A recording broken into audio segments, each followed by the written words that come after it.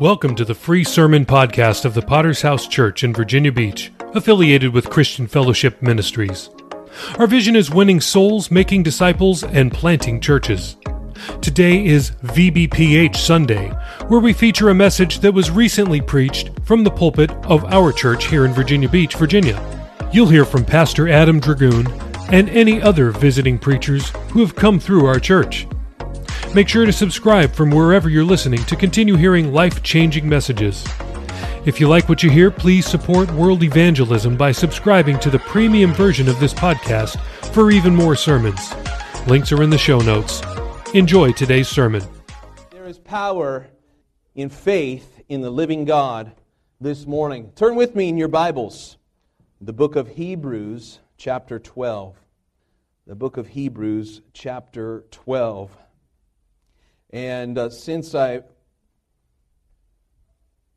am preaching a message that I did not plan on, had to believe God to speak to me about direction for this morning's service, and I'm praying that God would help us today. Hebrews chapter 12. Maybe you've heard there is a bowl, an ancient, very expensive and very precious bowl from the Northern Song Dynasty, was discovered and purchased at a garage sale for $3.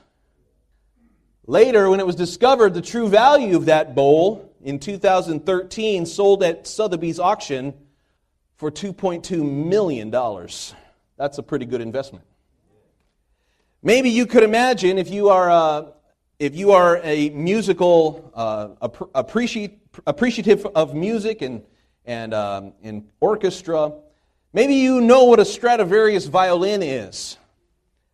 Could you imagine taking one of these precious violins that was handcrafted by one of the greats, beyond price, beyond value, and decided that you want to donate that to a second grader who's just learning the violin, who probably doesn't appreciate what he would be holding? Could you imagine a finely tuned $1 million NASCAR has been worked on for years and finely tuned, and every bolt and every piece has been highly tuned perfectly for high speed, and then you put a 16-year-old brand new driver behind the wheel? Probably not a great idea, right? Or for our tech generation, imagine purchasing the latest and greatest MacBook Pro for $2,500 and give it to your child who's going to watch YouTube. One of the difficult things of life is when people do not fully appreciate or understand the meaning or the value behind certain things in life. And if we're not careful, what begins to happen is we can cheapen or we can fail to appreciate its true purpose. In the scripture we're about to read, we're going to read about a man who did something similar. He had an incredible opportunity, a chance of a lifetime, and he treated it as nothing. He treated it as though he despised it. And God's reaction to this man teaches us a lot about the kingdom of God. And I'm praying that God will use this story to inspire us today. Hebrews chapter 12, beginning with verse 16. I'm reading from the Holman Christian Standard Bible, and it says these words: "Make sure that there isn't any immoral or irreverent person like Esau, who sold his birthright in exchange for one meal. For you know that later, when he wanted to inherit the blessing, he was rejected because he didn't find any opportunity for repentance, though he sought it with tears." I want you to think about that for a second. He sought for repentance with tears, but didn't find it. You have to ask yourself, why is that? Verse 18. "For you have not come to what could be touched, to a blazing fire, to darkness, gloom, and storm, to the blast of a trumpet and sound of words. Those who heard it begged that not another word be spoken to them, for they could not bear what was commanded. And if even an animal touches that mountain, he must be stoned. The appearance was so terrifying that Moses said, I am terrified and trembling. Verse 22, instead, you have come to Mount Zion, to the city of the living God, the heavenly Jerusalem, to myriads of angels in festive gathering, to the assembly of the firstborn, whose names have been written in heaven, to God who is the judge of all, to the spirits of righteous people made perfect, to Jesus, mediator of the covenant, and to the sprinkled blood which says better things than the blood of Abel. Verse 28 says, therefore, since we are receiving a kingdom that cannot be shaken, let us hold on to grace, and by it we may serve God acceptably with reverence and awe, for our God is a consuming fire. This is a message I've titled, Rejecting Relevance, Receiving Reverence. Let's pray. Father, we come by the precious blood of Jesus. I'm praying, God, that you would help us, Lord, to appreciate the thing that we are part of today. To understand that what you are building in your church, in your heavenly kingdom, is of infinite worth and value, so much more than the little trinkets and the toys that we play with on a daily basis. I'm praying, God, that you would cause us to be renewed in our reverence for your kingdom and for what you're doing in our lives. We give you glory in Jesus' mighty name. God's people would say, Amen. Verse 28 of our scripture made the statement that by this we may serve God acceptably with reverence. Everybody say the word reverence. This is a critical issue in the life of every Christian. That we all have to understand the things that we must revere. The things we must honor. The things we must give high value and priority in our life. The opposite of reverence is, of course, irreverence. And this is a spirit that has been loosed in our generation. The spirit of irreverence. It's the idea of, I don't care, I don't have to respect, I don't have to pay dues to anybody. It's a lack of respect for things that deserve it. It's the spirit of someone who takes a Stradivarius violin and says, who cares what it is?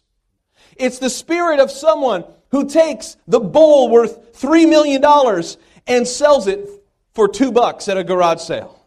It's the spirit of someone who looks at a family that God has brought together, a husband and a wife and a children, and says, what's the big deal? I can cheat on my wife.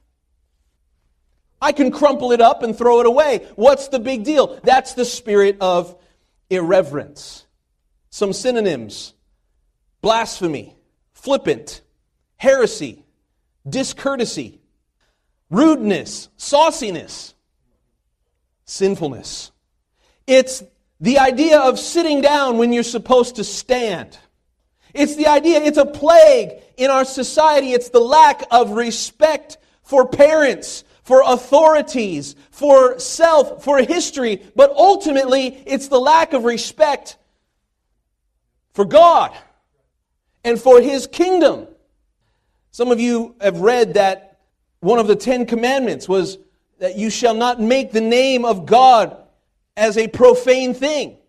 Don't take the name of the Lord in vain. This is the idea behind that commandment. In other words, when you speak the name of God, understand what you're speaking. And to do anything else, to speak, and the Hebrew people took that so seriously and took that so profoundly that even in their language today, if they communicate the name of God, when they write it down, they actually skip over the vowel sound in the middle. They will take the G and the D and they will put a dash in between because they don't want to make it unholy by writing it out. There is a respect, there is an honor for the name of God. The idea of irreverence is profanity. To profane something, to make it as if it's meaningless. It's immorality. It's godless. See, this is what sexual immorality is all about, right? Sexual immorality is taking something that is so pure and so holy and something that God designed for husbands and wives to enjoy together, something that results in the creation of new human beings. That's an amazing thing. And the world today takes it and twists it into 1,000 nasty, perverted directions. That is profane, that is immoral, that is irreverent. The Greek word has the idea of trampling on holy places. Some of you have a lawn at your house. And if you understand anything about lawn care, it takes a lot of work, doesn't it? For that reason, my lawn is full of weeds. But some people take the time and the effort to plant the seeds, to put in the fertilizer, to get rid of the weeds, to mow it perfect length, to keep the birds out, to make sure they don't eat the seeds. And week after week, I see some people in my neighborhood, man, and I envy their lawn when it comes out perfectly green, and man, you want to roll around in that grass. But how many understand that takes work? And for me to take my muddy shoes and to go stomping around in my neighbor's lawn that he's worked so hard for, that's the idea of irreverence, profanity. Taking something that is of high value and high worth and to treat it as nothing. Profanity. See, when people think about the word profanity, the first thing that you think of course, is cussing. Is when you use dirty words to describe things. And isn't it interesting that profanity always has to do with things that are either in the bathroom or in the bedroom? Right? It's one of two categories. Profanity is either something that you do in the bathroom or in the bedroom. And why is that? Because it's taking holy things and replacing them with filth, coarse speech, cussing. It's taking the divine ability of speech that God gave only to humanity and dragging it through the mud. See, if you can't think of any other words except cuss words, you need to improve your vocabulary. It is possible for us in the same way to replace things that are holy and righteous with things that are irreverent and profane. The Bible has a couple stories to illustrate this that I want to share with you. In 2 Samuel chapter 6, there's a story of a man named Uzzah. And the Bible says these words, David and the whole house of Israel were celebrating before the Lord with all kinds of wood instruments, lyres, harps, tambourines, sistrums, and cymbals. And when they came to the threshing floor, Uzzah reached out to the ark of God and took hold of it because the oxen had stumbled. Now here's what you have to understand about the ark. We're talking about the ark of the tabernacle, right? The holy box made of acacia wood overlaid with gold. And in it, we understand, was held the commandments, the pieces of the tablets that came down from the mountain directly from the Lord God. This was a symbol of God's holy presence on a sinful earth. And they would carry this thing from place to place as a war cry, as a rally for the people of Israel, that if that box was there, that the presence of God was with them. And one of the rules about that Ark of the Covenant, you all have seen Indiana Jones, right? When they open that thing up and their faces melted off, well, there's a reason why it was portrayed like that, because it is something holy. And when Uzzah was there taking care of the ark, apparently one of the ox that was pulling this thing on a cart, one of the rules was that no human being should carry this thing, put it on a cart and let the ox pull it. And the ox tripped and fell, and the cart began to stumble. Now Uzzah thought he was doing a good job by reaching out his hand and holding on to the ark. He began to understand very quickly that was a mistake. It says in verse 7, this is still in the Bible, 2 Samuel chapter 6, verse 7, the Lord's anger burned against Uzzah, and God struck him dead on the spot for his irreverence and he died there next to the ark of God. Wow. I was just trying to help, God. But God said, I would rather have my holy ark fall on the ground than to have sinful human hands to touch it. That's how holy and reverent we're supposed to be. And this brings us back to the story of the man in our scripture, whose name is Esau. Esau, who sold his birthright in exchange for one meal. If you know the story, the Bible says that Esau was the father's favorite, that their father Jacob, he was going blind, he was coming to the end of his life, and it's time now, he's beginning to think about who the blessing of the firstborn is going to go on. In those days, we know that the blessing of the firstborn carried all the responsibilities, carried all the weight of spiritual and physical heritage. In those days, the firstborn would receive a double portion from all the other children. So what that means is that he's going to be not just the leader of the family after Jacob dies, but he is going to carry the lineage of God's promise. The promise that God made to Abraham, which he then made to Isaac, which he then made to Jacob. A spiritual heritage that is being passed down that we're still part of today. Can you say amen? And that heritage is now going to be passed on either to to Esau or to Jacob. Esau comes in one day after he had been hunting. He's tired. Some of you know what it's like after a long day of work to come home, and he's hungry. And there's Jacob, right? There's Jacob, who's kind of a little conniving guy, and he's got a little plan up his sleeve. He says, I'm gonna fix up some of Esau's favorite soup. That 21 bean soup that smells so delicious. And so when Esau comes out of the fields, he's starving, he's thirsty, he's hungry, his flesh is crying out, and Jacob says, hey, perfect, brother. I've got a bowl of delicious stew just waiting for you. He says, I'll make you a deal. I'll give you this bowl of soup. You trade me the birthright. Trade me the promise. Trade me the blessing of the firstborn. I'll give you the bowl. And we know what happened, right? We know that Esau said, what good is the birthright to me if I'm about to die? And he trades this blessing, this promise of God, for a bowl of beans. The greatest mistake of Esau's life is he took something that was worth $1 million. The blessing. The blessing of the firstborn, and he traded it for a bowl of baked beans from Walmart for 75 cents. This, to God, made him a profane man. To take what is priceless and to trade it for what is worthless. You say, Pastor, what does all this have to do with me?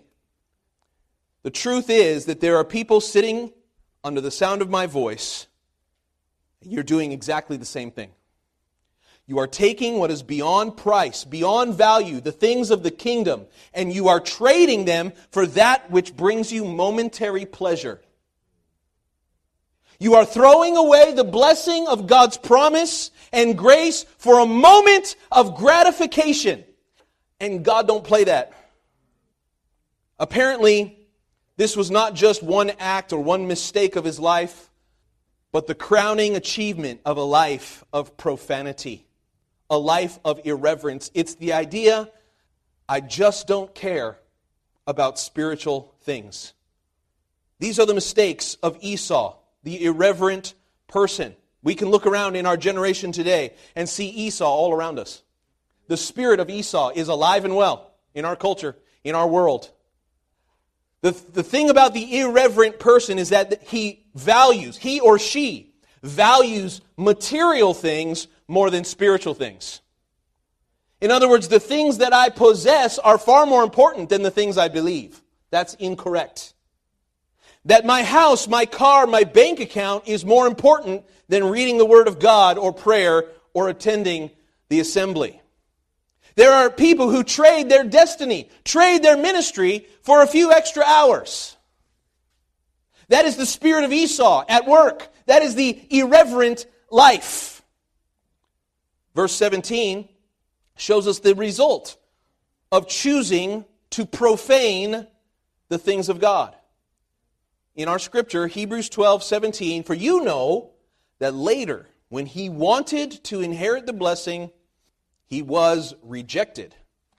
He was rejected because he didn't find opportunity for repentance, though he sought it with tears. Here's what we learn about Esau. You can read about it. That Esau finally understood what he had done. He said, oh no, I've made a great mistake. But we know at the end of the life of Isaac that he blessed Jacob instead of Esau. The blessing flowed to him, and as soon as it happened, Esau said, no, Father, you've blessed the wrong son. And what did he say? It's already done. It can't be undone. The blessing has been given, it can't be ungiven. And Esau spent the rest of his life mourning over that decision. Later in the scripture, it tells us that God loved Jacob and hated Esau. That's pretty strong. He tried to recover but couldn't. I wonder about the person who has incorrect priorities in the kingdom. I wonder about the person who treats the things of God as though they are nothing. Will you be able to recover? Or have we gone too far? Think about Lot. Genesis 13, verse 10 says that Lot, we just read about this. I'm reading some Bible stories with my daughter before we go to sleep at night. And one of them was about Lot. That there was a time of decision that we know that the shepherds in the field were having conflicts. And so Abram comes to his nephew Lot and says, hey, we don't want to have any disagreements here. So here's the deal. You pick a direction to go, I'll go the other direction, and we will part ways. And this is what Lot did. You wish that Lot could have said, no, please, uncle, please, we can work this out. We can stay together. We don't have to separate our family as a result of this. He said, I'm committed to you, my uncle Abram. You wish that's what he said. But he didn't. Lot took the opportunity and he looked out and he saw the Jordan Valley as far as Zoar was well watered. This is Genesis 13:10. Was well watered like the Lord's garden and the land of Egypt. The problem is that it's right next door to Sodom and Gomorrah.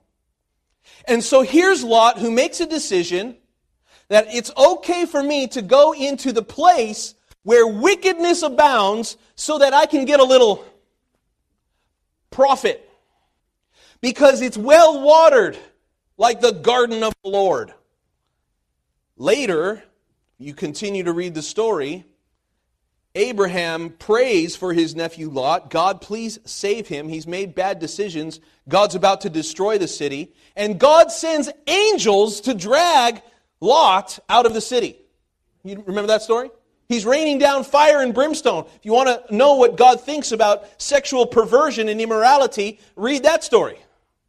And God sends angels to rescue Lot. You know what the problem is? All of his children perished.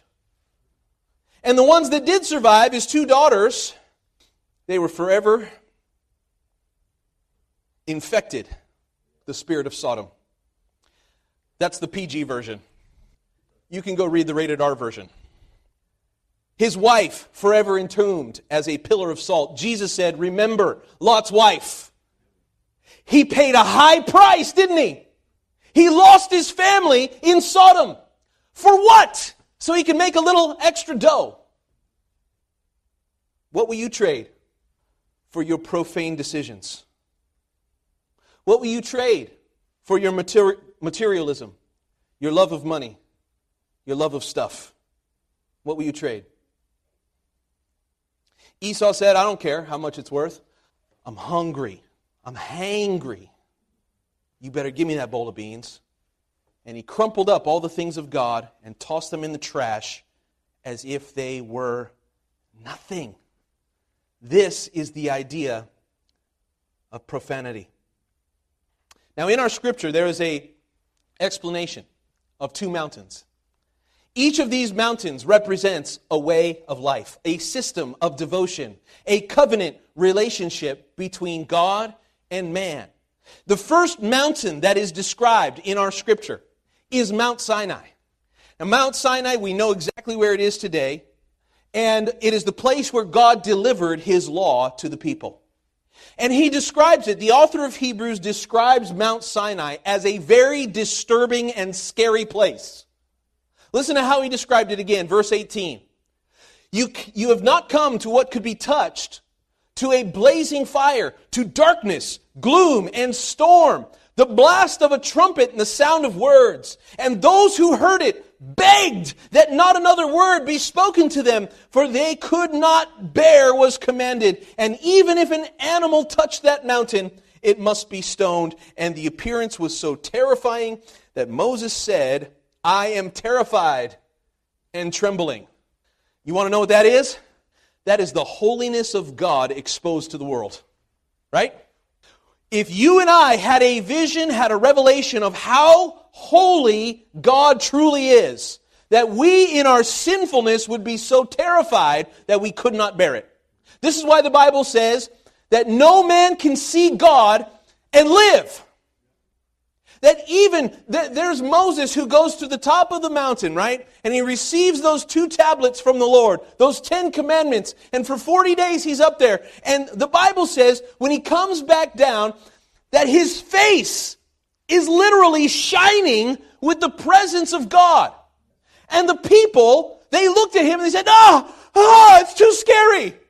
And they had to cover his face and he had to wear a veil like a bride. That was probably embarrassing. He had to veil his face to cover it up because it was so disturbing to all the people. So they said, listen, Moses. All the people came to Moses. They said, no, we are definitely not going on that mountain. We are staying far, far away from that mountain. Scary things happen. In fact, Moses, when you go up there, we look up there and we see lightning and we see thunder. The whole mountain covered in a cloud of God's holiness. That's scary. That first mountain of Sinai is darkness and gloom and separation. Impossible. Why would anyone want to go up there? And this represents the old covenant. Stick with me, church. We're going somewhere. This represents the old covenant, the sacrifice, the blood. This represents the old Hebrew religion. And this is still true of most religions in the world today. The result, of course, is, I don't want a part of that. Please send someone else to speak to God because I don't want to speak to Him. That's scary. We don't want to see Him. We don't want to touch Him. You go up the mountain, Moses, and then you tell us what God said, because we're not going up there. And this is how many people treat God today. This is why many of your friends and loved ones will tell you, I wish maybe someday I'll go to church, but not today. The reason why is because of the same idea, the old covenant. That if I step in that church, guess what? God's going to strike me down with lightning bolts. Because we understand deep down how unholy, how sinful we are. And the church and the people of God today represent God, and they say, no, I don't want a part of that. God is too scary. This is the result of incorrect theology or outdated revelation. There is no relationship with God. Why would you want to pray to a God who's so scary like that? Why would you want to give? Why would you want to tell people about Jesus or witness? The result is irreverence. The result is, I don't want a part of that. That doesn't have any value to me. And people who have that view of the kingdom or that view of God will ultimately leave. I don't want to be a part of this anymore. Too harsh, too difficult, too many standards. And yet, our scripture says this is not the mountain you've come to. You've come to a different mountain. And then he describes it in verse 22.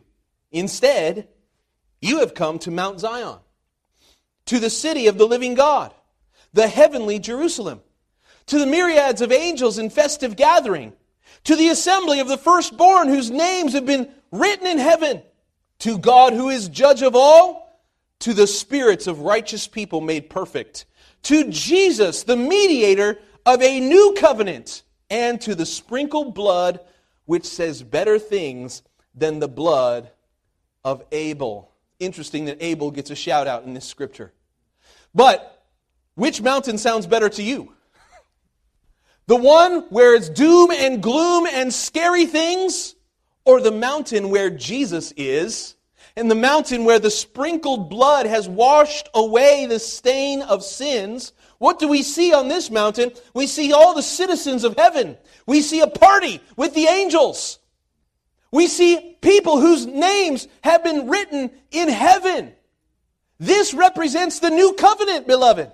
The new covenant in the blood of Jesus, the one we celebrate when we take communion. And Jesus said, when you take of this cup, you take of my new covenant.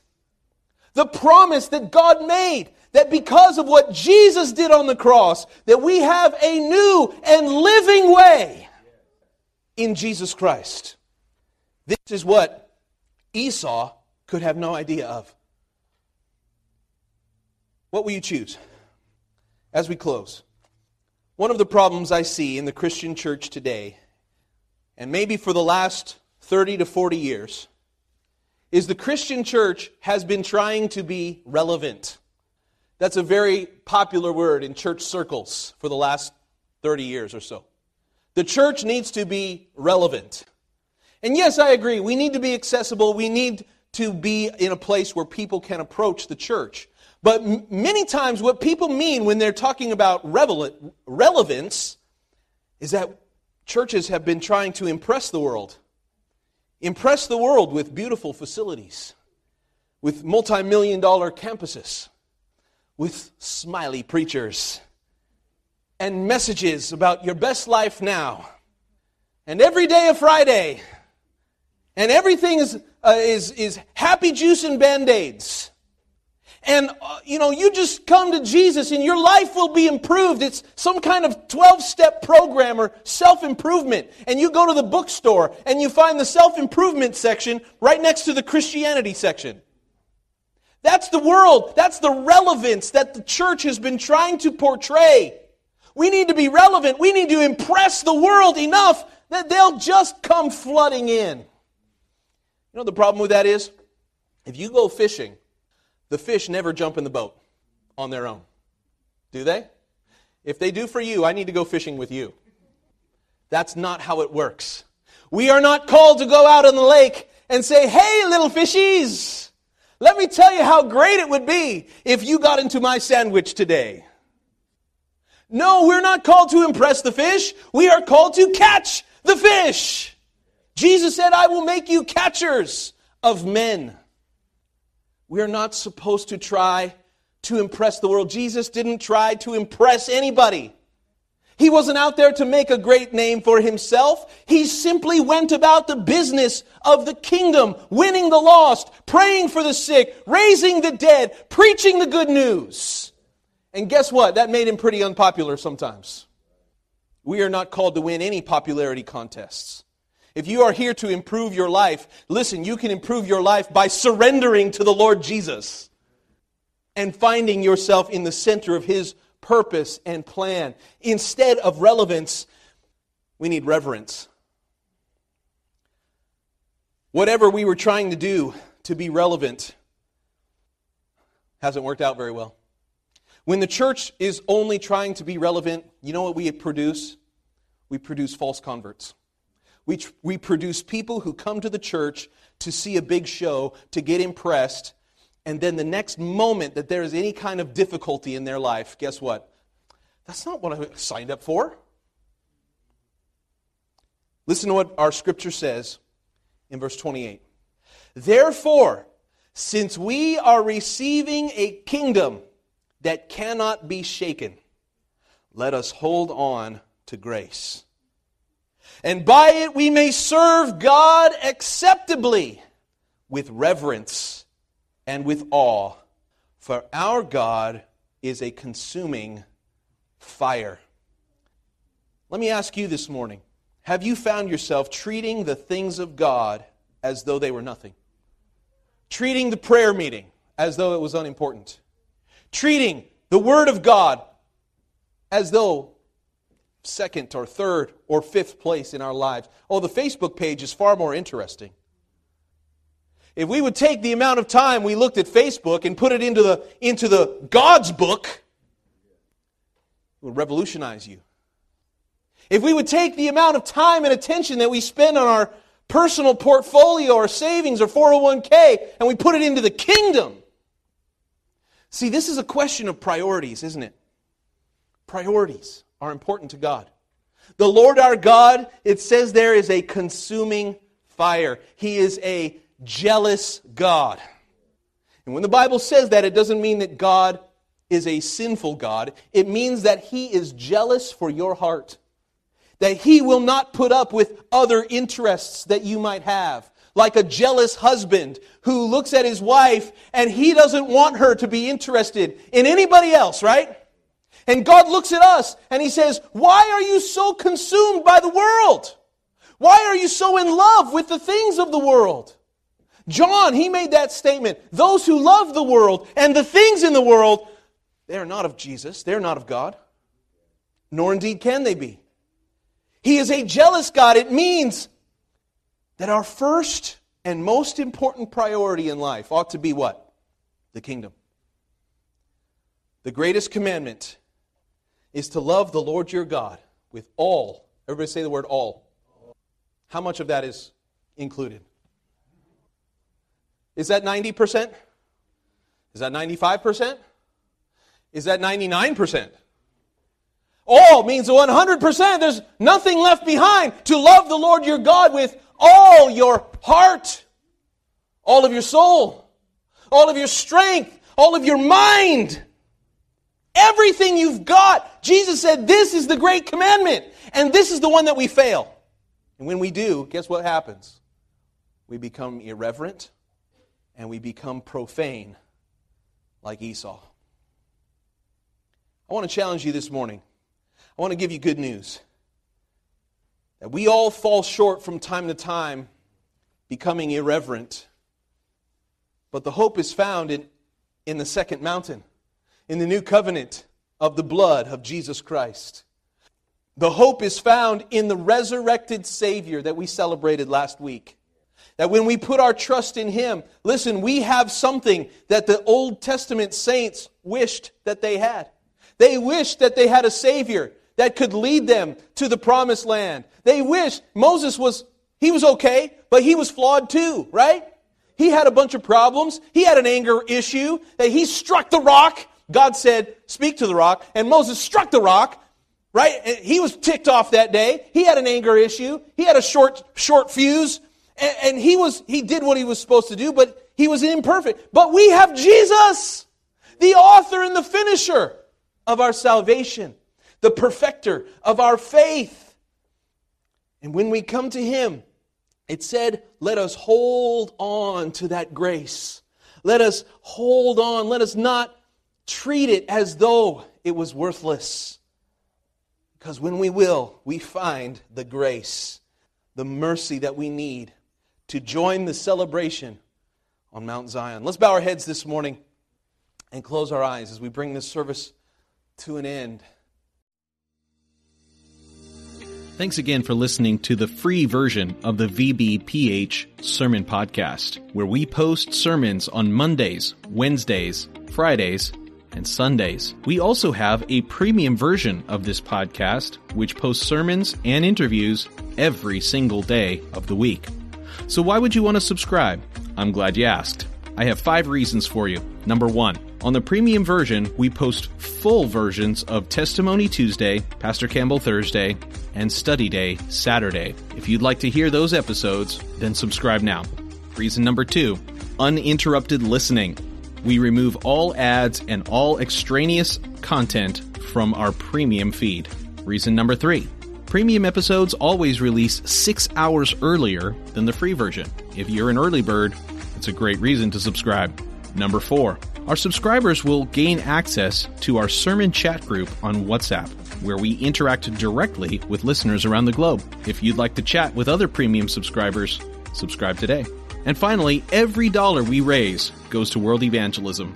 This is the best reason to subscribe, because you are helping us launch churches all around the world. We don't put one dime in our pockets. Everything that we raise from this podcast will go directly to Thursday night of Chandler Conference. So please subscribe today by using the links in the show notes below. Thanks. Thank you so much for listening to the sermon podcast of the Virginia Beach Potter's House Church. Were you blessed by today's message? Let us know. Please leave us a rating on Apple Podcast or on Podchaser. We'll be back next time with another life-changing word from heaven. God bless.